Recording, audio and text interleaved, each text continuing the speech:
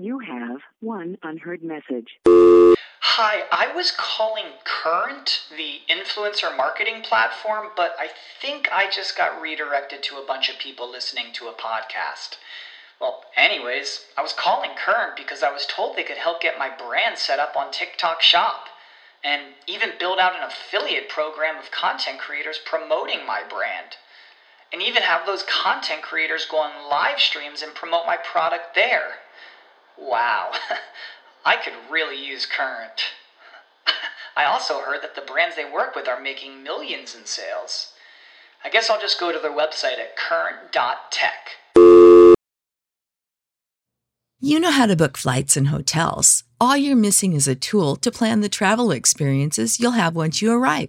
That's why you need Viator. Book guided tours, activities, excursions, and more in one place to make your trip truly unforgettable. Viator has over 300,000 travel experiences to choose from. Everything from simple tours to extreme adventures and all the niche, interesting stuff in between. So you can plan something that everyone you're traveling with will enjoy. Real traveler reviews give the inside scoop from people who've already been on the experiences you're considering. So you can plan with confidence. Free cancellation helps you plan for the unexpected. And 24/7 customer support means you can travel worry-free. Download the Viator app now and use code Viator10 for 10% off your first booking in the app. Find travel experiences for you. Do more with Viator.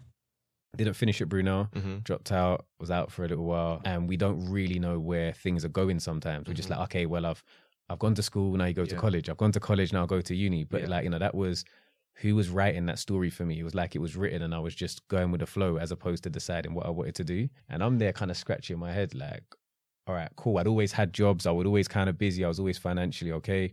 And I was like, yeah, I've messed this up. Understanding that everything really is a people business, whether you're selling yourself, selling properties, selling, lemonade. My thing is that I've never been like, okay, I'm trying to grow the biggest portfolio right now. So the first one I told you about, I sold that. The next one I sold that. Deals, I sold them. But generally speaking, as a rule of thumb, property is quite forgiving because you're buying a tangible asset. I have days I'm just thinking, this is long. I'm tired. Like, really? Do you think it's long even though you've achieved so much? Yeah, I think it's long. Like I just think, you know what? Like I could just chill. Like I could just chill. I could just have my buy-to-lets, have a portfolio, sell out some of the development. You could buy up north. What's the most money you've made on a deal? Welcome to the Takeoff Experience, where I sit down with highly driven people to talk about their journey, their failures, and their successes. If you want to take off in your career, your business, your finances, or your mindset, then this podcast is for you. Welcome back to the Takeoff Experience. We have a very special guest in the building. Kazi, how are you doing today? I'm intermediate. I can't lie to the people. I can't say I'm doing good, but you know what I mean? The weather is getting me down, but one thing I think super important is if you make a commitment, you got to stick to it. So, yeah, I love that. And yeah, definitely appreciate you coming in today. I mean, today, people are going to be listening from 3 weeks from now. Today's the day it's snowing, so the weather is terrible. It's absolutely terrible. So on a scale of 10, how are you feeling? Do you know what it is? When as soon as you step out of the car, and I've been in and out of the car, in and out of meetings all day, I feel it in every bone in my body. Like I feel the cold, but it's you have to persevere and push through. It's all right, man. It's all right. I won't keep you too long. So, the first question I've got for you is who is Kazi? So, Kazi is I, and I am Kazi. Kazi effectively is like I could almost call it an online persona. Starting lockdown, first one, 2020. There was a case of, everything stopped. And two choices. You can either just enjoy the stop, enjoy the break, or take an opportunity to kind of reflect. And I was never really on the social media space. So I started highlighting what I do, just kind of talking through my projects, kind of being very transparent with the numbers. And effectively what I do is I'm a property developer and investor. So investor means I buy assets, but developer is basically where it's your job to take that asset and add value. Okay. And that's effectively what I do. In terms of the online space, we would call it just sharing, I guess, some of my journey. So I'm also what you would call in the content creation space in property as well. Cool. Love that answer. But I want to know a little bit more about you. So where are your parents from? So my mum's English and Welsh, actually. Can't discount the Welsh. English and Welsh, and my dad's Nigerian. Cool. Were you born here? I was born here, yeah. Born here. Have you ever been back to Wales or Nigeria? I've been... Do you know what? So I've been to Wales for the first time, 2021. Sled out. Ironically, first time. I think a lot of us, and I think like, it's, you know, sometimes when you ask people from the UK, have you been to Wales, you've been to Scotland, you've been to Ireland, a lot of people haven't, and then we cuss the Americans for the travel. In it. Potato. But yeah, I've been to Nigeria. I've been to Nigeria a lot. We're just finishing off some work over in Nigeria as well. Doing some property development there. A family home that Okay. we're developing Nice. into a number of units. Nice. What do you think of it out there, Nigeria? Luckily, through connections, like, you know, a lot of business is people businesses. So the person who did the initial shell and core of the project, where a lot of the stress can be, was actually a landlord of mine. That one of my first rent-to-rent landlords that I've been managing. I've still managed some of his properties now, even though I don't actively really do rent-to-rent. That's probably going on 11 years, 12 years, because that was before it was even called rent-to-rent. It was just a case of... What were they calling it back then? It was a case of, he was overseas, estate agents in the UK was ripping him off. I could see it, and I just said, oh, what's going on? So the people are not paying him. And I just looked at basic numbers. I said, okay, what's the place worth? Okay, how much you getting per room? Like, how much are they renting out for? It just didn't make sense that they couldn't pay.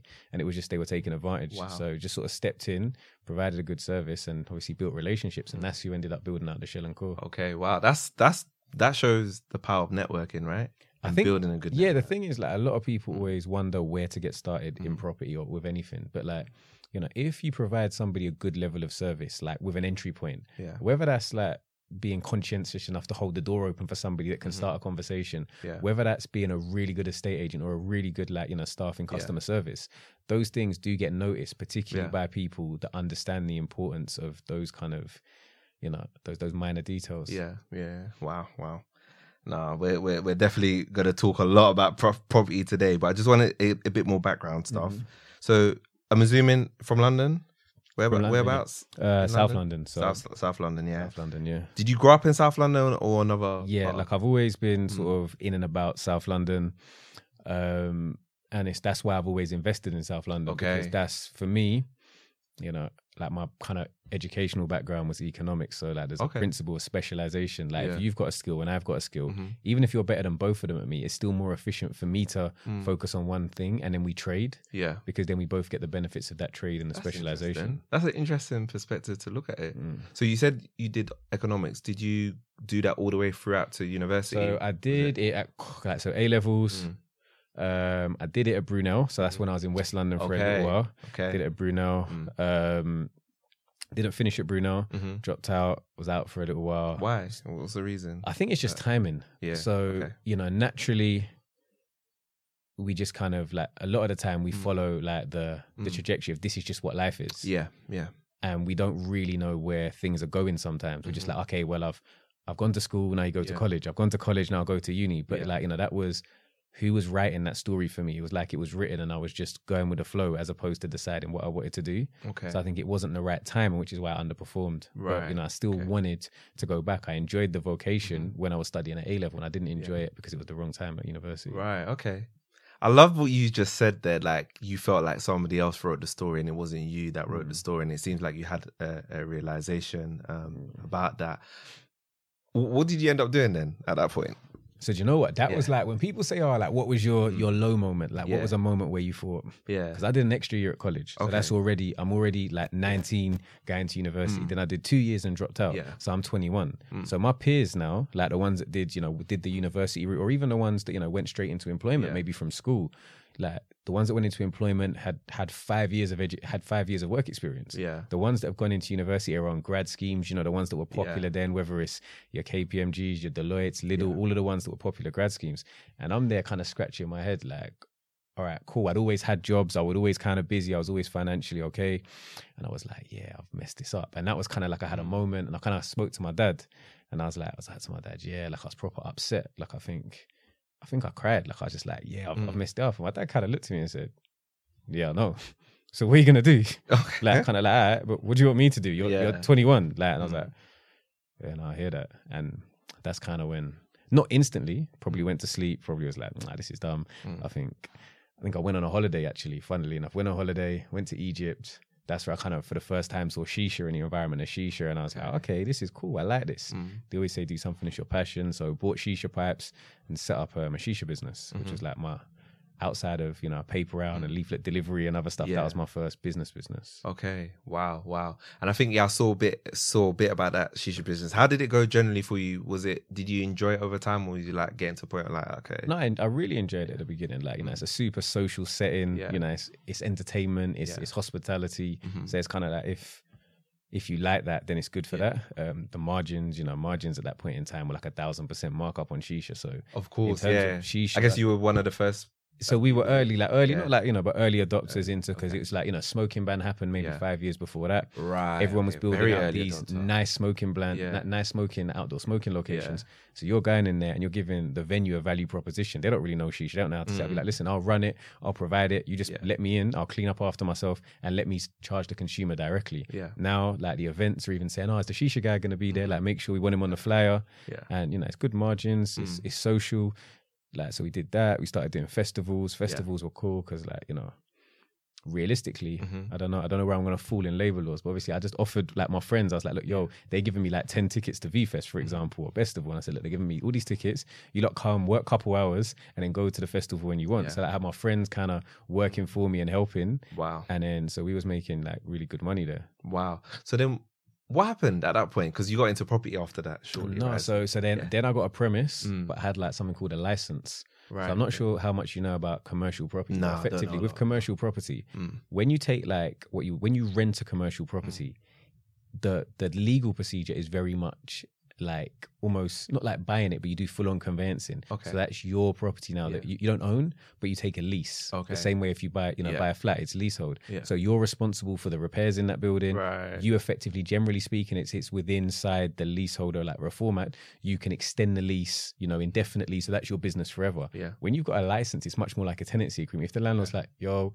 sorry, like we got other ideas, want to give you 2 months notice. So I couldn't, even though the business was profitable, couldn't really invest in the way I wanted to. And it kind of, they just sort of just...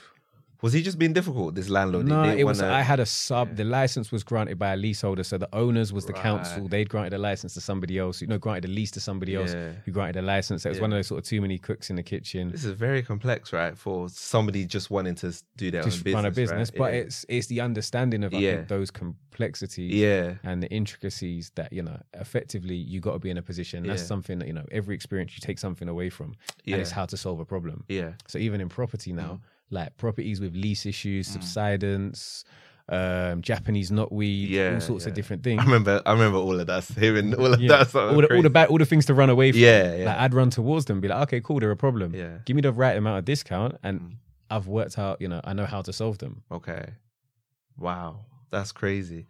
Okay, so then what was the first property then? Because obviously the shisha stuff didn't work. Then what made you so the say, shisha okay, was, let me go property? So I actually went back to university at the same time I was doing swear? shisha. I finished my university degree whilst I was running a bar, whilst I think I bought my first property, like from, you know, so the first property, I remember my broker, and I remember speaking to him, being like, I found this property. I think it was an auction property.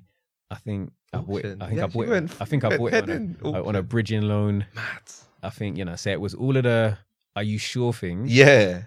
You know, but luckily, you know, and he was like, this is a baptism of fire. But, you know, it transpired and it worked, and the plan, we executed it, and effectively that was like the litmus test to say, okay, can this work?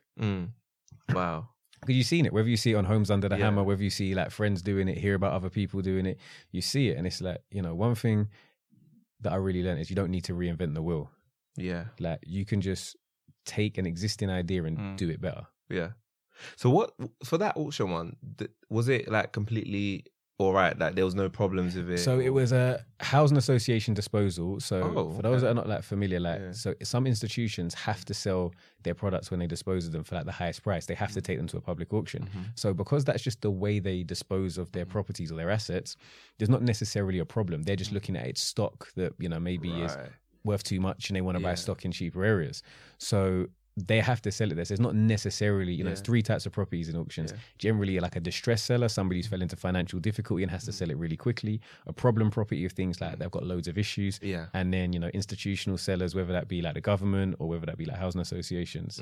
And generally, obviously, it's not 100%. You've still got to read the legal packs, the special conditions, do all of your due diligence. But generally speaking, you know, they tend to be a safer bet. They tend to have brand new leases, 125-year leases, peppercorn ground rent, like, you know, so low service charges. Wow. It takes a little bit of the Yeah. risk element out of it. Not all of it. Yeah. You still got to do due diligence. But Yeah. Wow, you've definitely dabbled a lot in auction properties from the way you're talking. I've never heard of any of the different types. I mean, I assume that most properties on auctions were some sort of default happening on a mortgage.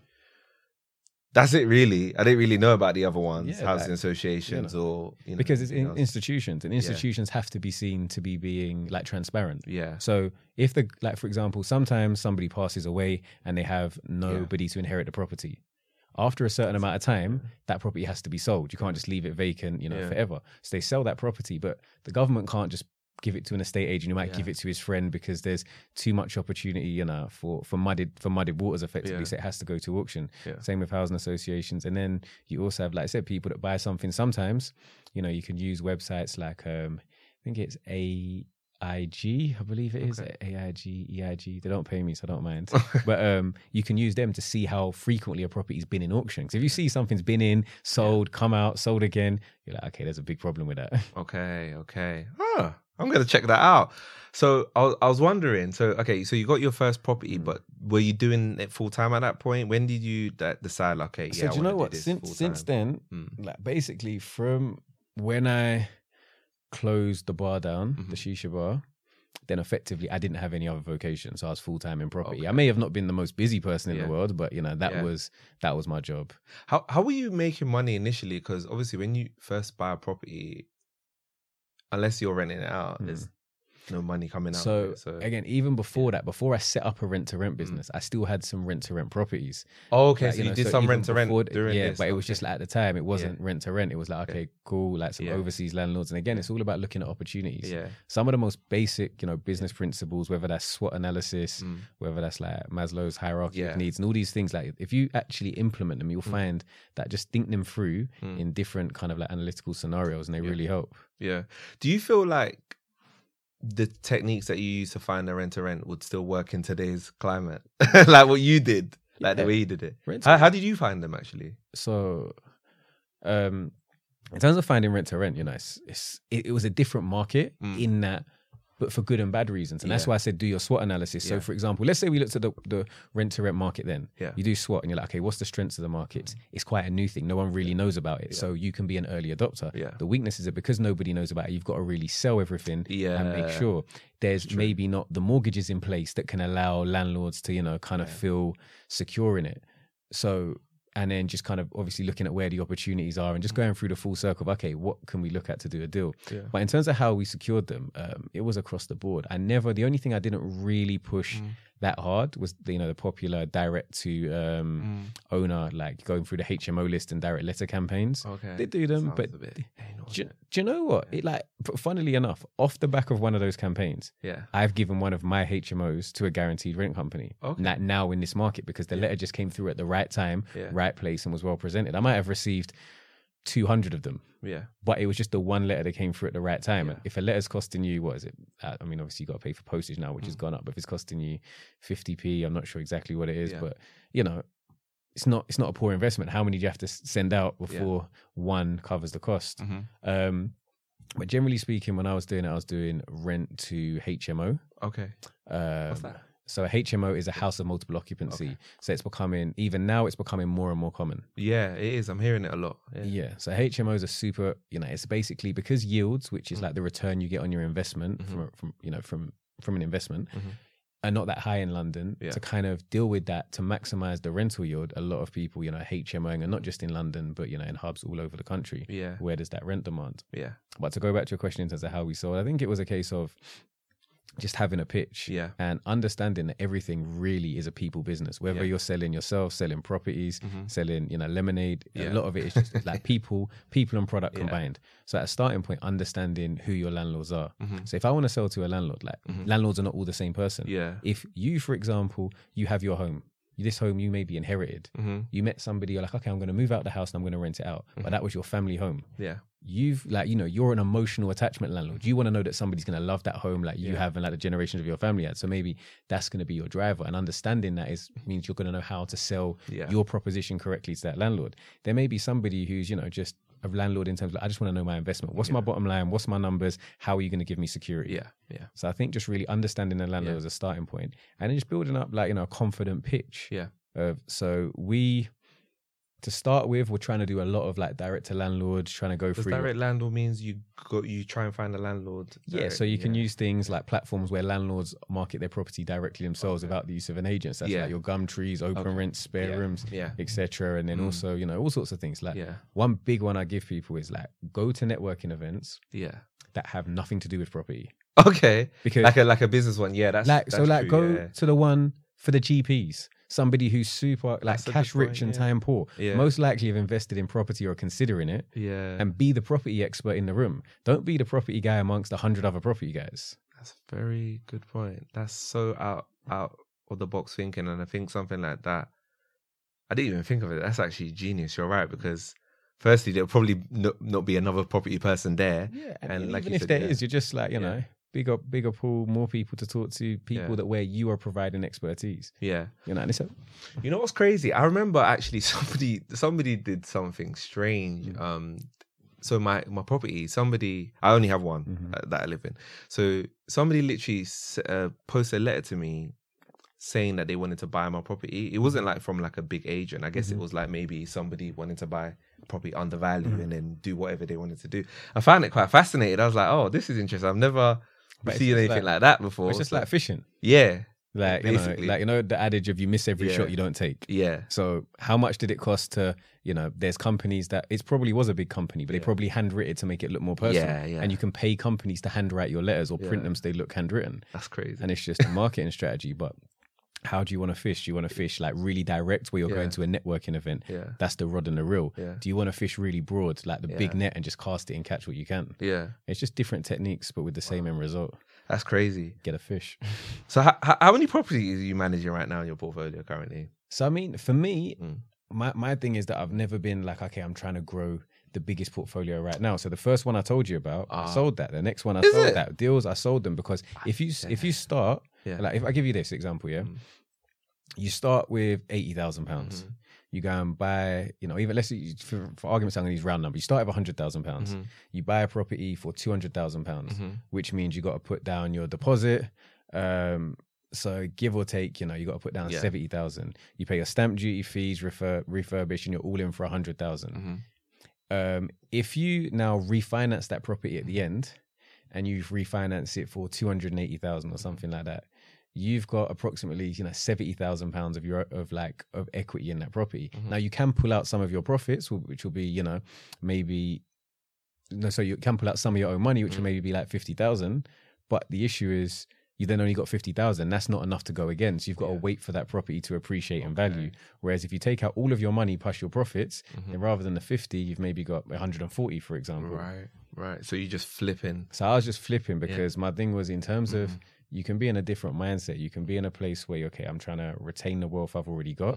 And like, I'm just trying to look after that wealth and make my money work for me. Or you can say, whether it's not, I'm young enough, or I'm active enough, or I'm hungry enough that I want to be out here and I want to I want to work my money. So I want to put the work in. Okay. So I guess you said it. The con, some people say, to that approach is that you're having to put time into it's not flipping, right? It's not you've got to put the time in, but it's like, what's your time worth to you? Okay, so for example, I just finished like a deal over in Streatham, and I think one thing I always like transparent about the numbers. We bought it for around £520,000. It basically had established use for it to be retained as 2 flats. So we sold each of those flats for around, say, 425,000 and sold the garden for 50,000. So basically 900,000. We bought it for 520. Cost of works another, call it 100,000. Then you got the cost of finance, stamp duty, etc. Just for argument's sake, say that's taken us all the way up to 700,000. It means technically, if we refinance those properties that are worth 900k at a 75% loan to value, we can basically keep those properties for free and get all of our money out that we put in it initially. But we've still got £225,000 in that property. Now, those 2 buy-to-lets, assuming current rates, they're probably making you about a couple £100 a month each, which is maybe, even if you're lucky, £5,000 a year. Okay. Do you think, like right now, if I said, do you want £5,000 and you got your money sitting down there a year, or do you want 200 odd thousand to go and reinvest in ideas that you have right now? what would you take? 200,000, man. And obviously you need to bear in mind like the downside, because let's not pretend like there's not capital gains tax to pay. Like there's not the time you have to, and also you miss the fact that, you know, properties, generally speaking, maybe not for the next year, but do appreciate in value. So you miss the capital appreciation, but it's True that. Can you effectively outwork the capital appreciation and the rental yield? Yeah. I wanted to ask you, because, you know, I was curious, like you mentioned renovation. Where did that part come from? Like, how did you learn that? Because a lot of the listeners, obviously, they want to get into the property game. They might be interested in flipping, but they're like, okay, but I don't know how to increase the value of a property. How do I do that? Like, again, it's, for example, don't get me wrong, there's like some people that do courses. They can take you through their courses. There's all the information is out there as well for free, pretty much. Like whether it's myself, whether it's, you know, I can name like 10 different people with property podcasts that all do great stuff, and there's hundreds of hours out there, but obviously you got to dissect the individual information, so really immerse yourself in actually the learning. Once you feel confident enough, then you've got to get out of the, you know, the mindset of, okay, I've got to learn and start doing, because you know, you don't want to get stuck just in that wheel of learning forever. But yeah, I think, you know, for me, generally speaking, as a rule of thumb, property is quite forgiving because you're buying a tangible asset. As long as you, like, you know, you can do your comparables and you pay a good price day one, then you can maybe afford for the loan to go on for a little bit longer. For you to maybe overpay on the build, or maybe get the design a little bit wrong and not really kind of meet the target of your end user exactly, because, you know, it's more forgiving than a lot of other assets. Like, you know, people that are into stocks and crypto and watches have seen, like, you know, massive drops, whereas property prices, they're projected to drop, but then in reality it's going to be like, you know, the higher end of the market. So the stuff that was on Help to Buy that people were paying a massive premium for, the newly refurbished properties that people were paying a massive premium for, in the same way that you pay a premium when you get a brand new house. Sorry, brand new car. Yeah. And that's the thing. I think it's interesting that you said property is forgiven. I think, you're absolutely right, because people always need to live in property, and I guess you can rectify most things. But I think, like, you know, the stumbling block for a lot of people is when they think about renovation, especially when it's a new thing. They think it's so difficult, they may not start. But, you know, I was going to ask you actually, and I think you kind of answered it, like, which should you do first? Should you just go ahead and learn, or should you learn and then go ahead? And I feel like it's personal analysis. There's no right answer. Like, how do you learn? Because I'm quite an active learner. I'm an active learner as well. I need to do stuff. Like, so my thing is, I'll be on site, like, everything is white. Like, okay, we can't take that wall down, you need to put a steel in white. Like, but we can't, you know, whatever the case may be, like, we can't put a flitch beam in because it's X, Y, or Z. Okay, but why? So I know then the question to ask. So even if I'm going back to a friend that's in the industry, and they've explained to me the rationale, so then I have the information to have a conversation outside of the expert that I've employed, so I can get a second person opinion. Okay. Wow, that's so interesting. But I think obviously you tier it. You know, you don't necessarily start with a massive new build scheme. So one of the, you know, quote unquote easiest ways to get into property is is like your own residential home. Now, it's not easy by any stretch. I'm not saying, you know, property prices are cheap, but you know, it's your lowest deposit, it's your lowest barrier to entry. It's down to obviously your affordability, and if you're willing to compromise on what it is you want, then you can get onto the ladder, you know, earlier. I mean, in London, only for a lot of people, they ain't going to be able to afford that. But then, do you know what? You say that. So, for example, I do like my consultation calls where I talk to people. And they don't mind me mentioning it, but I spoke to like a couple last week. They're early 20s, I think 22 and 23. And they're both like in McDonald's. They're both like supervisors, been there for a while. And collectively, they earn like 40K, give or take about 20K each. Now, a lot of people would look at that and say, oh, well, I can't get anything. I can't. But, you know, so they were saying, oh, we're going to, you know, we don't know what to do. And I had the conversation. It's like, but what a lot of people don't do is they're so, I can't do it, it's too far for me, that let me not even ask the question. Because if you go and sit down with a mortgage broker and they turn around and say, okay, because you're currently living at your parents, you've got no car on finance, you've got no outstanding debt, you've got great credit, give or take, will lend you 4.5 times your earnings. You've now got £40,000, which means they'll maybe lend you up to £180,000. Like, and because they're living at home, you know, it was feasible for them to, you know, save sort of £600-700 a month each. Over a course of time, they can save their, you know, not instantly, but, you know, through different things, like say a deposit of 10% at 20,000. You're now looking at buying a property for, let's say, 180,000, because you still need other costs that are going to be involved, like your legal fees, you know, you might need to furnish, etc.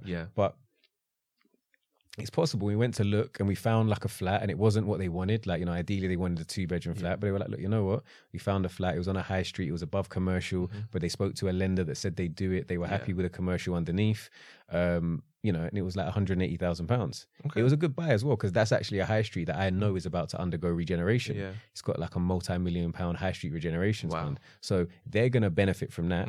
And there's this old saying that it's very hard to time the market, and people always want to know when's the perfect time to buy it. And it's like time in the market versus time in the market. Because if you're on the train, you're part of that journey. So when it starts moving, you're part of it. And if it moves the other way, as long as you haven't overexposed yourself and over leveraged, like it's a long-term investment. Yeah. Yeah. Okay. Wow. That's motivation. I'm gonna ask you for more tips on the property stuff. But I just was wondering, because you're saying you flip. What's your target then? Because you must have a target. Well, what's the target gonna be for you to stop, or you never gonna stop? You're gonna be I don't know, because it's like it's when it stops being interesting. So like I'm scaling in terms of, whereas you might have been doing, 1 deal, you do 2 deals, whereas you might do 2 deals, you do 5 deals. You just look at scaling, you look at bringing in the right people, building a team, doing bigger projects. Because to now I generally do like smaller scale residential conversions. That's like 2 to 9 unit schemes. What's that mean? 2 to 9 units? So that's the number of properties that so buying residential property and converting them into like multiple dwellings, so self-contained flats. Okay.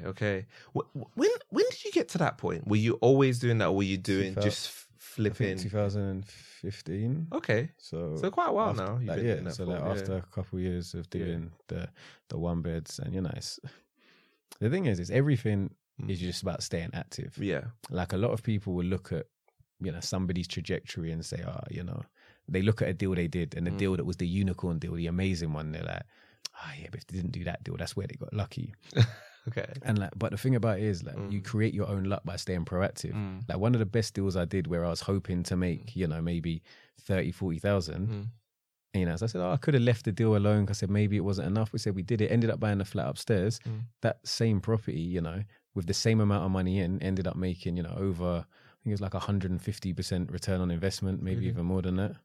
Wow. So it's like, but it was just right time, right place. But you got that by being proactive and doing things. Wow. I don't know, it's whatever you're doing podcasts. Yeah. By you doing them every week and being consistent, you might be at the right time, right place to get the guest that everybody else wants. That is the one that propels the the podcast and the platform to the next level. Yeah. But if you were never out here doing it, you're never gonna get luck. Yeah. It's true. I do believe that you definitely create your own luck. I don't feel like you said, if you're not doing it, you don't have the opportunity to be part of something that's gonna be there.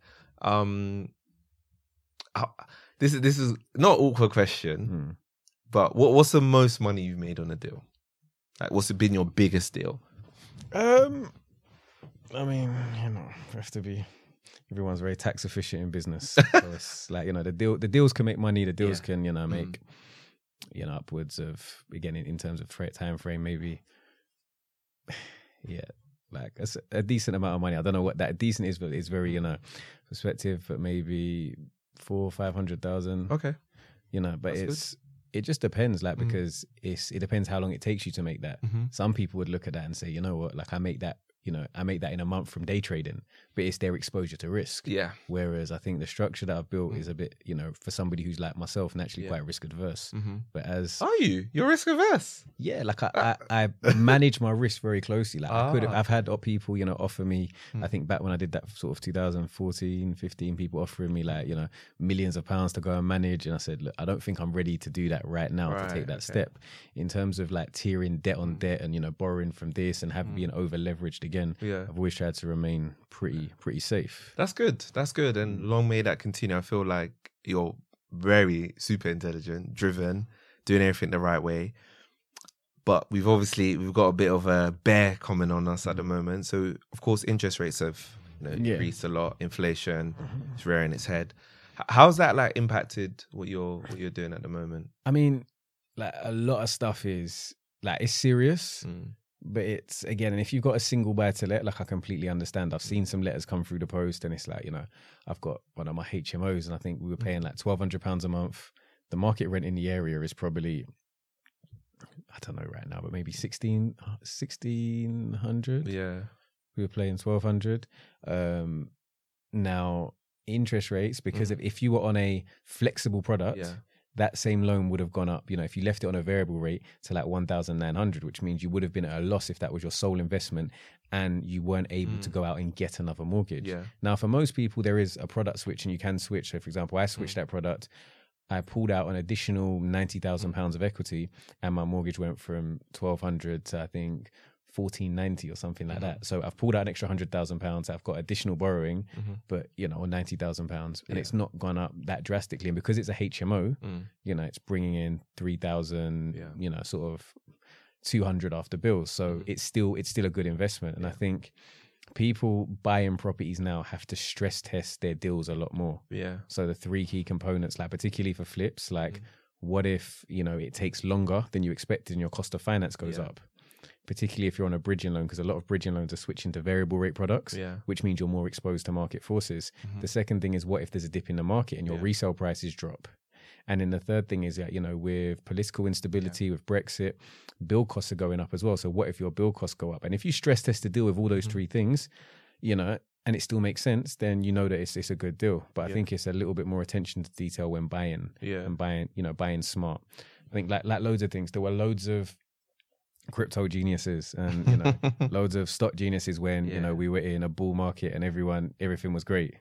A lot of people, whether it's in the property space or whether it's in other spaces, are going to disappear because they were riding the market as opposed to actually creating value.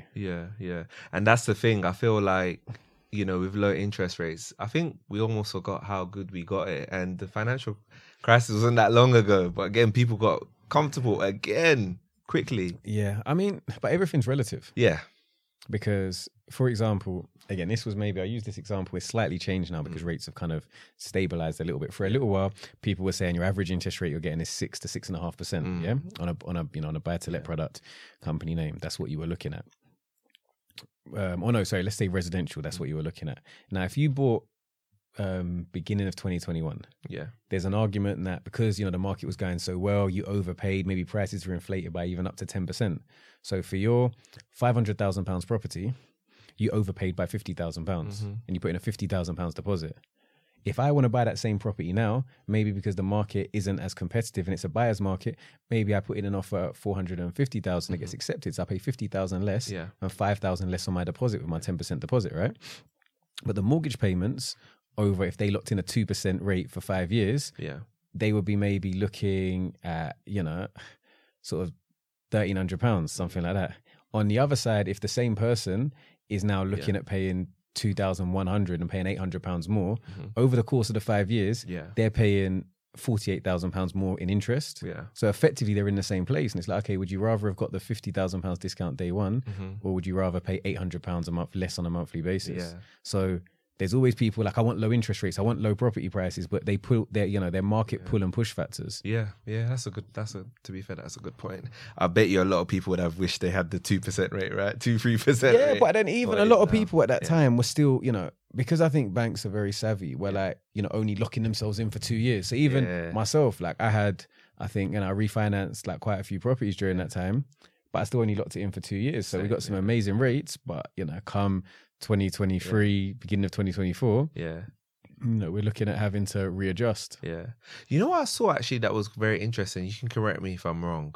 I remember when I was doing my 2-year fixed rate, I feel like the longer it was, the rate would go slightly higher. But I feel like I'm seeing, I don't know if this is true, I feel like I'm seeing the opposite happening now. I haven't. Generally speaking, I don't because I'm not really in the residential space. So I'm looking at really long term. Are you more in commercial? No, just in terms of residents, owner occupier residences, where I think that's the case more. Yeah, maybe you're right. Actually, it's true because it was on my. You're right. I mean, it could be. I'm not sure people can let us know, but I think that's the obviously at the end of the day, the big institutions, they spend millions to kind of project where things are going and they're predicting the market. So all of these things maybe kind of give you an indication. And I always say when you said about getting into property or getting into business, a lot of the times when you're not sure, follow the money. So when I wasn't sure where to invest or where's a good area to buy, but I could see, we were investing in HS2 and Crossrail, and they were talking about potentially, Dartford, Disneyland. It's like Disneyland England. It's like, okay, cool. You see a lot going on over there. So I don't have the money to invest to do the market research, but they definitely do. They're building out, thousands of flats on the waterfront in Greenwich. So I know that if I'm buying houses for 350,000 and they're selling flats as new builds for 500, eventually that price is going to trickle down. Yeah. Wow. That's such a. How do you find information like that? Because I did hear about the Disneyland near Dartford. I live around near there, so I kind of heard about it. I don't know when it's coming. Yeah. But how do you find information like that? I mean, there's a lot of you can go online and look at development plans, and a lot of it is maybe they talk about Westfields in Croydon. It's not a definitive, but outside of what's maybe happening, like the Dartford, you can see the crossover is happening. Like they're there building it. It's in place. Yeah. And they have plans. They have development plans. It's game changers. Is mad. Like I get to it will take me normally, let's say Tottenham Court Road. If I was to get to Tottenham Court Road, probably over an hour. Now drive to Abbey Wood, probably about 10 minutes. It's 20 minutes from there, so half an hour. Cut it in half, like that. So yeah, it's crazy. I was wondering, to ask you this question, do you feel like buy to let is still profitable in this economy? It's it's harder. Yeah. It is harder. Yeah. They are bashing the landlord a lot, particularly, so with changes in tax that you can't, as a person owning property, you can't claim the majority of the interest element as an expense anymore. With the stamp duty rises and additional premiums for second homes. Just with legislation around requirements for landlords and landlord licensing, they're making it harder. But what you have seen is outside of that, again, follow the money. We've seen the biggest uptake of institutional landlords. So the other day, I don't know if you saw an announcement, but John Lewis have pledged to buy X many homes and they're invested in property. Okay. And over in America, there was another pledge, I can't remember from who, to say they want to have 1 million single residential units or something like that. So I think, again, it's kind of not conspiracy theorist, but you bash the landlord, you make kind of your standard landlords have to sell. Institutions pick them up, and they pick them up where they're geared lower. So whereas we might be geared at 75% loan to value, they're geared at 50-60%. So it still makes it viable and profitable in the short term, and over the long term they benefit from the capital appreciation, because we're a small country that's highly desirable. There's a limited amount of space. So over time, we've never met our new homes, new homes quotas from the government. They've recently said they're going to remove quotas for building new homes because they haven't ever achieved it. Okay. So yeah, we'll see. Mad. That's crazy. What strategies do you think will work in this current environment? I know you're flipping, so I feel like flipping. Is there any other kind of strategy? Flipping is flipping's probably got the most exposure in this strategy, because you're exposed to the most amount of things. You're exposed to interest rates, you're exposed to property prices falling, and we're exposed to the build costs. Yeah. Have you seen a massive increase in it? There was a point where glass, steel, timber was increasing, 5-10% on a regular basis. That's insane. And they say that inflation is 10%, right? Yeah. So, the material prices shot up. There was, a mass exodus of contractors after Brexit. So labor prices went up. So flipping's difficult. But again, it's you're never going to get the best of everything. So because flipping's more difficult, there's less people are doing it. Lower competition means you can be more competitive with your offerings. And I said, property, you make your money when you buy. Yeah. So you buying at the right price now, even in a market that's not that great. If you offer the right amount of money, get the right deal across the table, it's you're most likely, particularly if you don't necessarily have to quick sell, and you can ride the market out for a couple of years, then it still can be a good investment opportunity. I think if you're fortunate enough, maybe just gear down a little bit. So stress test it. What if interest rates go up to X%? Is it still profitable, or can you? Even if it's not profitable, can you still afford it based on other income? Yeah. Throughout this whole conversation, there's one thing that I've been thinking about. How, the motivation. What's the motivation for all of this? You're working hard. Do you know? I can see it. There's self-belief. Yeah. There's fear of failure. Yeah. I think. What are you worried about? I think because particularly with social media and you being that guy, then there's I've got to keep going. I've got to keep doing the next one, and bigger and better. But even in myself, I've naturally in terms of family, a lot of people relying on me. So it's I know that I'm happy to burden responsibility, and there's a lot of people. There's a lot that I want to do to help. So I think that's kind of a driver. And obviously, like everybody, I'm not saying like I'm not the most, like sometimes I think, you know, I have days I'm just thinking this is long, I'm tired. Like, really? You think it's long even though you've achieved so much? Yeah, I think it's long. Like I just think, like, you know what? Like I could just chill. Like I could just chill. I could just have my buy-to-lets, have a portfolio, sell up some of the development. You know, you could buy up north. You can go and buy that for it. Depends how much like capital you got. If you got, again, if you got like £1 million, 2 million liquid, you can go and buy like 50 units up north. Each of them are making you, that's true, you know, £300 a month. You can just be like, okay, I got £15,000 paying me a month, and you know, that's me if that's what you want. But I think it's understanding what you want, and I think knowing that I want a lot is what keeps me, you know, keeps me motivated. Oh, crazy! So so the drive is there, but in those days where you're like, okay, cool. Like, so I think definitely sounding boards. Like, there's my guy, like Alex, business partner. He owns AA Drafting, my architectural firm that I work alongside a lot as well. And you know, we have a lot of similar issues. So you got somebody to bounce ideas off. Recently, you saw that we went down to like the property developers, like sort of end of year social. So we kind of met up, like 32 brothers, just speaking about what's going on, people talking, you know, not just the Instagram, the shiny stuff, but you know, what's going on, how can we help each other, what do you need help with? And I think when you got 32 people in your field that are all like just happy to be there and are all at different stages, like no problem is more than a phone call away. So I think building up that kind of network of people around you. So yeah, man, big them up as well. The guys that put that together. That's crazy. You know, Rowan, Adewale, Ayo, the guys that put that together. Wow, I love that. And it's so good that you mentioned that, because I feel like, you know, that's an element of accountability. I feel like whenever you're trying to do a journey, it's really tough to do it by yourself. It is really hard because, you know, having that moment of weakness, everybody has it. It's human nature, right? We're humans. We can't be like on 100 every single day. But there's always a reason not to do something. Like, remember always, I told you, like I'm ill today. Like I'm sitting up, my lower back is hurting. I can feel goosebumps, tingles. But I said, you know what, this is something that I need to do because I said I'm going to do it. And if I don't do it today, then we got to rearrange a time. I know my diary's already busy. What else is that going to push back? Like, there's always an excuse to do something tomorrow. But it depends on how passionate you are about it and how much you value what you've got to do tomorrow as well. You know, whether or not you say, you know, I'm just going to get it done and just push through. I love that. I love that philosophy, man. I love that. Keep it. Please keep it. I remember one time, I think I saw a live of you a couple of years, 1 or 2 years ago. I think you were in Dubai. Yeah. Are you doing much work out there, or was that just... I got my business partner out there. Got like a business where we make like luxury packagings. We make bags for, you know, some retailers out there. We make some for people here. We've done stuff. You know. Okay, so you're not just property. You're doing other businesses. I mean, I'm very hands off in that space. Like, it's my company, but I've got a business partner. We kind of bought into an existing business structure that we saw that we could add value to by offering the customer service element, but they would still deal with all of the logistics and kind of like the back end stuff, and we would be front of house. So we got that, looking to kind of grow that business. Wow. You know, invest in kind of a few other businesses in the UK as well. Okay. Wow, that's crazy. Areas 2023, because I know most listeners are gonna be like, okay, where am I investing?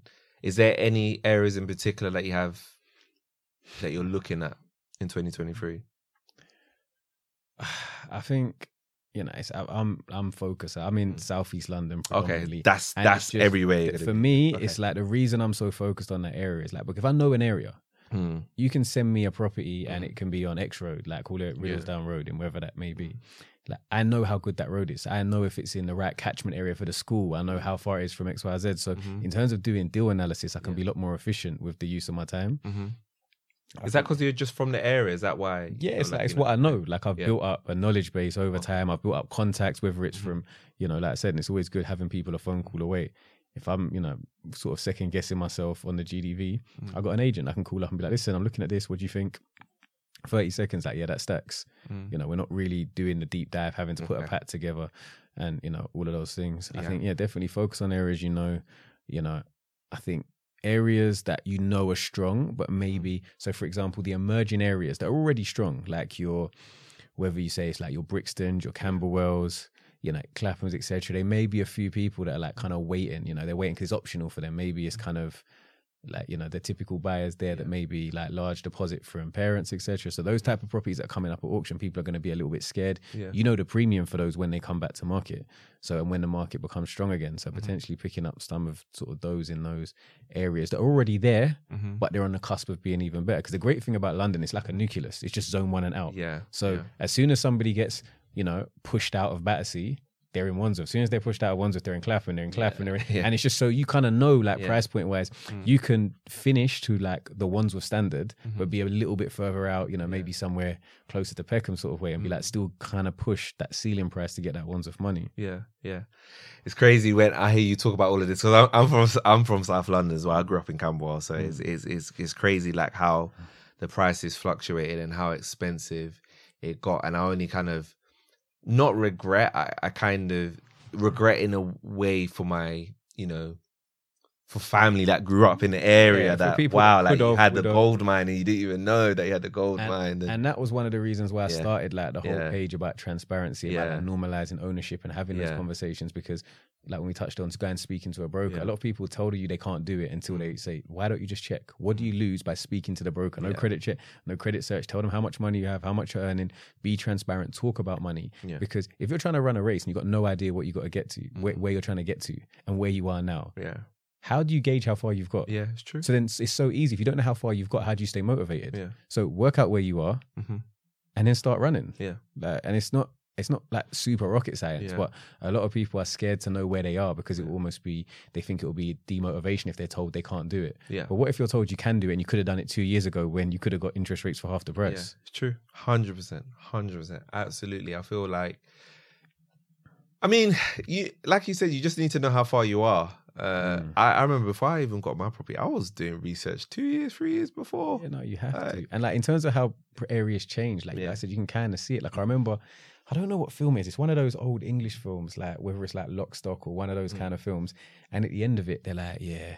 And then she went to go and retire to that shit old Penge. Like, so talking about Penge, like now, like, sorry, no, I think it was Crystal Palace, or something like that. And then now Crystal Palace won like area to live in London, like 2022. And it's like those sort of transitions. That's crazy. That, you know, it happens. I'm not saying it happens overnight, but if you're in it for the long term, I use the example, I've used it a few times, it's like maybe boring, but it's like people that have made more money from their single residential purchase than they have for working their entire life.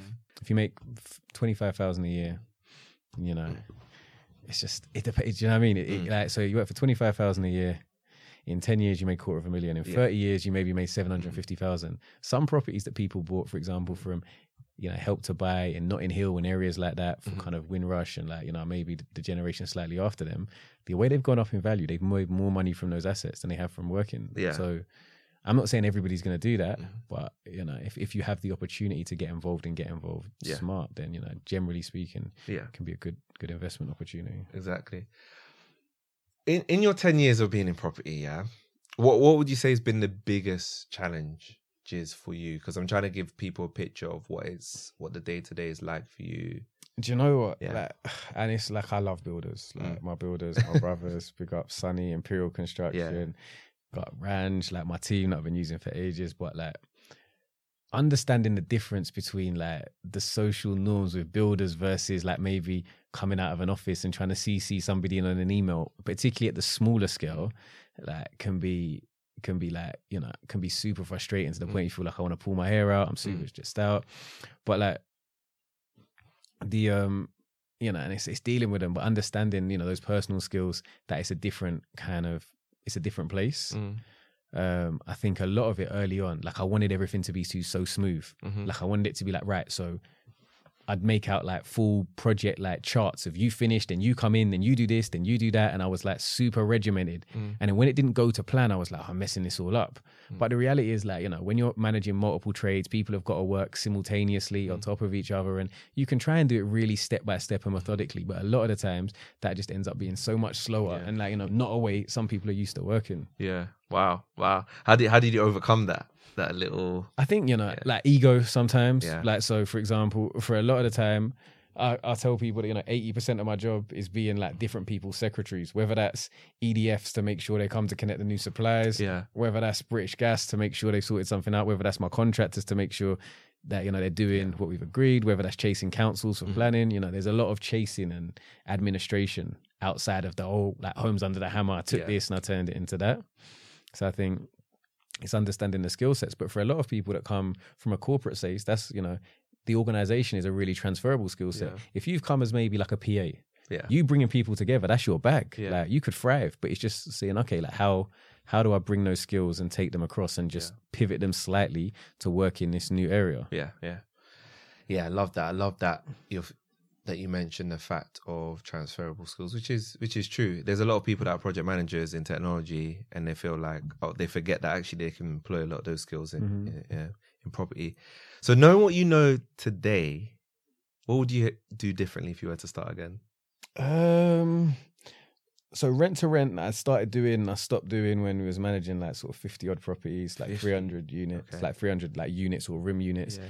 I think I would have systemized that better. That would allow us to scale like more significantly. Okay. I think there was a massive niche for people that wanted to get into the co-living space. Okay. For high-end HMOs. Yeah. I think that's something like people are still doing it now. People are raising funding as prop tech businesses, because the reality is, HMOs, like house of multiple occupancies or shared accommodation, are becoming not just something that people are producing, but a necessity. If you've got starting salaries for nurses, police officers, accountants, people, finance, all different people that are on, 25,000, maybe renting that 1-bedroom flat and saving and having a life isn't necessarily viable. Yeah. So that shared accommodation space, I think there was a really good opportunity. And I think even now with the market, with the uncertainty rates going up, I think it's a really good time to capitalize on and make money in the rent to rent space. Okay. There's always properties. Rent to rent a Yeah. lot. Yeah. Yeah, I mean, like for me, it's like not something I'm actively in, but I'm looking at it now and saying, there's money to be made right now. Really? Still, even now? Oh, wow. That's crazy. There's definitely money to be made Wow. right now. It feels like so many people are doing it, but if you're talking about it like that, it seems like maybe there's not even enough people doing it. I mean, there's definitely enough people doing it, but like,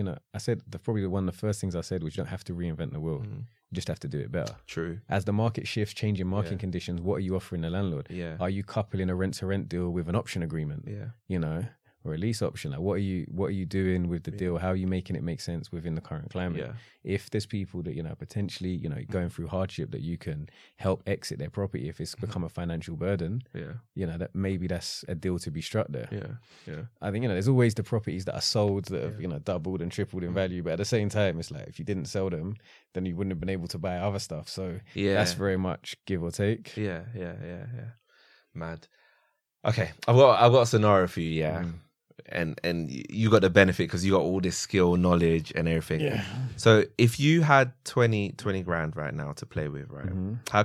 How would you flip that to 100? Okay. And you probably say, that's simple for me. No, I mean it's just like flipping something to 100 isn't. It's not easy. Like I'm not turning around to say that's really easy. Like, but I used and. It's all down to your attitude towards risk. You can do loads of different things. So you could, for example, look at that and say, no, I'm just going to buy my residential property. Over time, I'm going to slowly improve it. Going to benefit from, capital appreciation. If you buy a property, like I showed my friend one today, and I was like, look, this property is 280,000 in this current market, going off for 250. You do it up. You can use a license to alter agreement, convert it to a 3-bed. That's worth 350 all day. It's undervalued, but it's just in a bad condition. Like, that's not a £20,000 model, but it's like there's opportunities out there. So you can still buy that property as a residential mortgage, not that one exactly, but something similar to that, and look for an opportunity to add value over time. I'm not saying it's probably going to take a significant. It could take you 5 years based on current market conditions. That's still good. How are you going to save? How are you going to save 20,000 a year effectively outside of that? So it's still good money. Obviously that's about buying smart. I'm not saying all properties are going to appreciate by that much, but with buying a 1-bedroom flat with the scope to add, maybe reconfiguration, turn it to a 2-bed. That's one of the strategies that I employed really early on. Okay. And I did it with a bridging loan, but you could potentially do it with a residential mortgage, which means 10% deposits. You're a lot closer to that capital amount. Buy-to-lets are tricky. Like, you can buy a buy-to-let for £60,000, pay a £15,000 deposit, but you're not going to get anywhere near the amount of money you want to get in a short space of time. But it's an investment opportunity.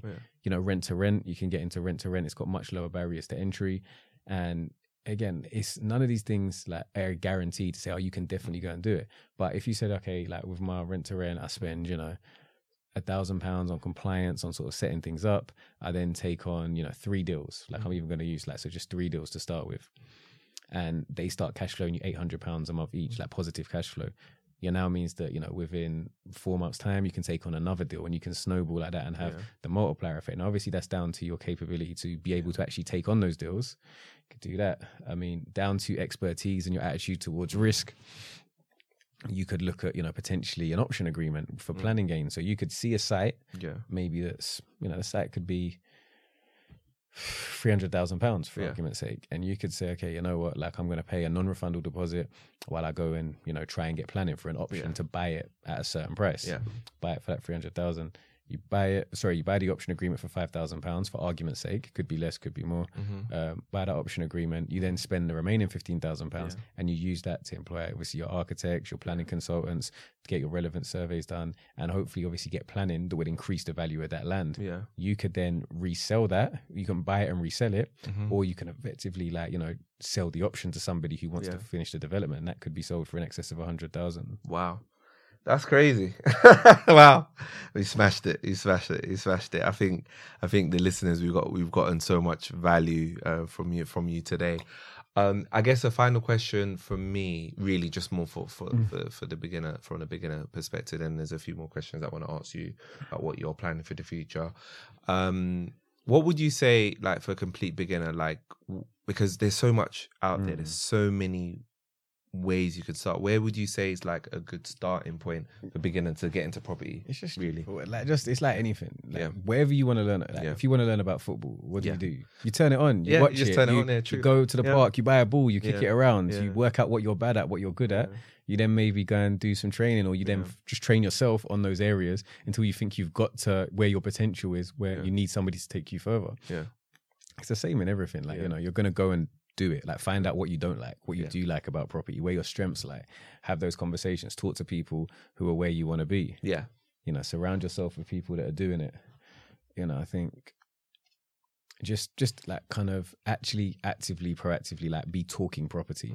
Like, my first intern, like, you know, he set up a property page. He hadn't bought any property, but he was just kind of like putting together like property facts as he learnt them out, found things that he found interesting. He'd put them out and present them, and then people started reaching out to him about, like, you know, working on property stuff, and he started working with me doing some bits. So I think you put yourself out there, and I think we spoke off camera about, you know, you're a typical estate agent, you know, had like their shop window, and that's it. Even when everything's closed, people can see what's going on.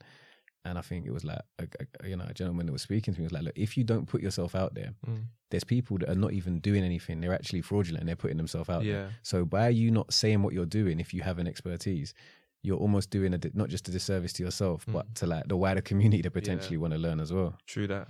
So I think put it out there and engage with people. 100%. Wow. Kazi, thank you so much. So what's the plan? What's your? I won't even ask you for your 5-year plan. What are we trying to achieve in the next couple of years? So we sponsor Most Wanted Elite, the football team. Okay. They're doing. Never heard of them. Yeah. Where they play? They're they're like 12 to 18s. They're doing really well. Like, they won multiple leagues between the boys and girls. Like, FA youth clubs had players signed to Chelsea, Arsenal. So yeah, they're really smashing it. So sponsoring them was important. Grassroots football, being able to liaise with different people. Like, so I'm hoping to bring in some like banks to be able to come and sponsor, but not just sponsor them financially, but also do talks on, you know, money management. Because if you've got some of these young boys and girls that have the potential to earn exponential amounts of money, you want to be able to involve them in the process.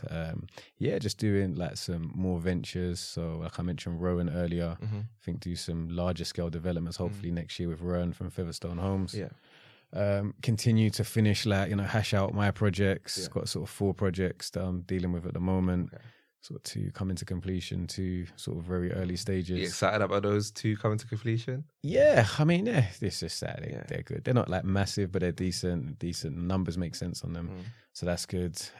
Continue to do stuff like, you know, in the space, doing, you know, I had a love-hate relationship with the influencer and the content creation, but it was only when I went to like industry, they're like, no, you've got to say like you create content in the property space because it's actually a niche, and it's like, you know, that as well. So I think like branching into that a little bit, but really just I'm a developer at heart, so just focus on the development, build the business, and hopefully inspire, you know, some more people to get into property. You know what's crazy, right?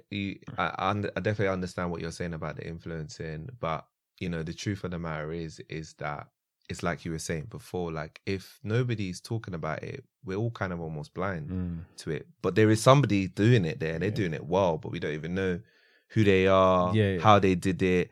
And you kind of you're just blind to it. You don't know it's possible like sometimes. In that, you know, particularly like in black culture, it's like we're more scared to talk about money because it's dirty. So it's like, oh, if you make more money, you've taken somebody else's money, you got a bigger piece of the pie. Yeah. But like if you read like, I don't know, like Sapiens or economic books, like the GDP of the world has expanded year on year. So if the pie is getting bigger, you're not taking money from somebody else if you make more. Exactly. And I think just having that more, you know, abundant mindset that, you know, we can all do this if we put it out there. Me saying something isn't gonna mean somebody else is gonna take food off my plate. And it's nice, like, you know, particularly like when I'm outside, like whether it's Brixton, go pop, and people are like, yo, I bought my first house because of you, or we just like finished our mortgage app, we're putting an offer in, and all those things. Like you said, when you're tired and you're thinking long, like I can't bother, this social stuff is long. Say, do you know what? It's good. Yeah, it's defo has its rewards for sure. Where can people find you actually on socials? So socials is Property by Kazy, Kazy, all one word. That's on. He's really sick. He wasn't lying about him being ill. That we almost got to the end. So that's Property by Kazy, all one word, Kazy. Instagram, you know, Facebook, TikTok now apparently. TikTok is blowing. Yeah, I can't manage my own TikTok. You know what? Ready, we can talk offline. About I'm trying. And then, obviously YouTube as well is like where the longer form content is for people that are really, you know, they've heard the sound bites and now they want to do a deep dive. Yeah, cool. Awesome. And do you have any final words for the listeners and watchers? Yeah, man, the internet's not real. Just focus on, you know, your wins, your own journey. Everybody's journey is different. Just keep running it. Make sure you got a goal, you got your destination, and just stay busy, stay proactive. Awesome. Thank you so much, Kazy. Really, really appreciate you coming on the pod. And thanks so much for providing so much gems, so much value, you know, sharing your story, sharing how it's working out for you right now as well. I feel like it's going to inspire a lot of people. So many people want to get into property. So I feel like them knowing that it's actually possible that you can get to this level, I feel like it dispels a lot of like limiting beliefs, because a lot of people feel like they can't do it. So yeah, defo appreciate you. Listeners, watchers, I hope that you've enjoyed this episode of the Takeoff Experience. Thanks so much for listening. I appreciate you. I think this is going to be the last episode before the new year. So yeah, this is a happy new year from me. And yeah, we'll see you in the next one. Thank you.